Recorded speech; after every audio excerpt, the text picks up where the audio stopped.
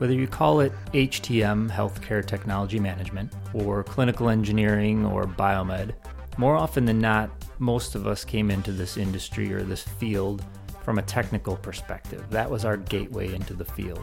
Many of us were steered into a technology engineering discipline by school counselors, family members, friends, based on our interests and some of our skills early on in our life. For me, I spent half of my childhood with Legos, just building and building and building. I'd like to take apart electronics, and I'd like to rewire audio-visual equipment. I'd like to take apart VCRs and see how they work. And if you're listening and you don't know what a VCR is, you can Google it. If you do know what a VCR is, there's a slight chance you don't know what a Google is. So we come into this field, the HTM field, from a technical perspective, and many of us took an alternate path. We didn't come directly into working with medical equipment. We maybe went into electronics or computers or something related, and then we found ourselves being steered toward or finding an interest in medical devices.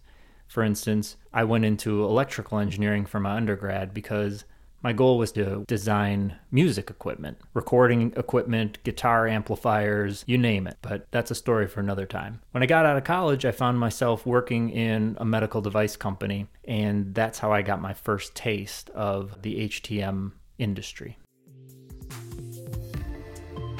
Not very many of us, if any, come into the medical device or healthcare technology management industry and think, you know what, I'd really like to build budgets, and I'd like to review financial statements, and boy, I'd really like to put together a comprehensive capital life cycle plan, or I'd really love to dig into variance reports. That's just not typically the way that we come into this industry. However, as we get more involved in the HTM industry, we realize that some of these things start to creep into our daily work, and that's where it becomes important for us to have an understanding of what this financial management piece of HTM is. So there's kind of two spectrums. There's some of us that are frontline technicians who are very focused on the repair and maintenance of the equipment, and we don't get too involved or too much exposure or maybe even have any interest in really getting involved in the financial aspects. We may find ourselves questioning certain decisions. Why didn't we replace this? Why are we waiting 2 weeks at the end of the fiscal year before we can spend this money? We need to do this now. We start to have kind of questions as to where these decisions come from and what's the motivation behind them? What's the purpose? Then at the other end of the spectrum, those of us that move into a management position, financial management's an enormous piece of what you do on a daily basis. Now, in reality, there's this full spectrum. There's no financial exposure, and then there's the management positions, and then there's kind of everything in between. And I would say that if you can develop that base core knowledge in the financial management piece, you'll find that your daily work is more engaging. You'll understand more about the decisions that are made around you, or you'll be able to participate in some of those decisions at a greater level.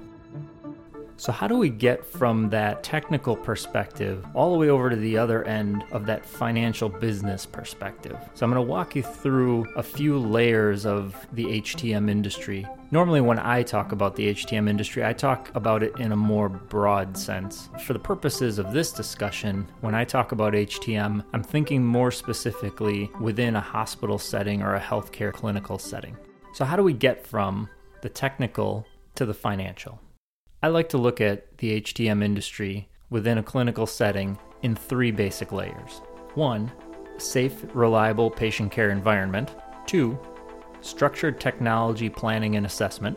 And 3, streamlined business processes and financial strategies. So what do these all mean?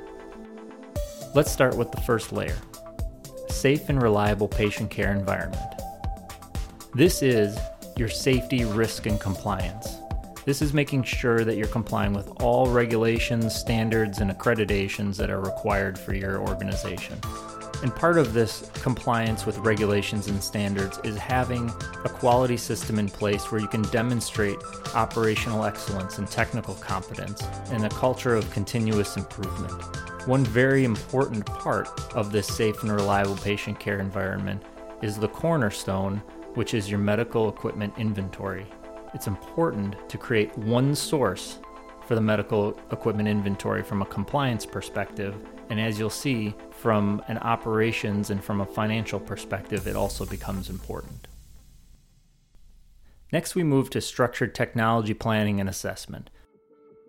So once you satisfy the compliance and the must-haves for an HTM program, the next step is to kind of enhance that program by putting together planning tools and assessments. This is kind of going above and beyond the bare bones requirements and the bare bones maintenance and support. And really the object here is to start to remove the worry of equipment management from the users and the owners of the equipment. So the clinicians, the nurses, the technologists, everybody who is caring for that patient, you want to remove the worry of medical equipment management from them. So putting together planning tools and assessment tools to provide them with what they need from a technology perspective and a medical equipment perspective without overburdening them. So providing a technology assessment program that's based on objective criteria, based on clinical research, and using these criteria to drive technology decisions, help with utilization planning and life cycle planning, and creating automated processes, such as a multi-year life cycle plan that's connected to that equipment inventory. This is really enabling the business and supporting the customer. And then we get to that third layer, the streamlined business processes and financial strategies. Here's where we remove those complexities that contribute to inefficiencies related to HTM and supply chain and finance, and you try to take a multidisciplinary approach to managing your medical equipment program. One of the keys to this is to capture the true total cost of your equipment services across the health system, so then you can explore opportunities and you can measure the results. It's also important to pool risk and consider creative solutions for cost reduction, all while protecting the clinical departments from isolated variability. So here's the trick. Upper-level executives and financial professionals within healthcare usually start looking at an HTM program from the streamlined business processes and financial strategies. Whereas people coming into the HTM profession from a technical perspective start from that regulatory compliance support and maintenance piece of it.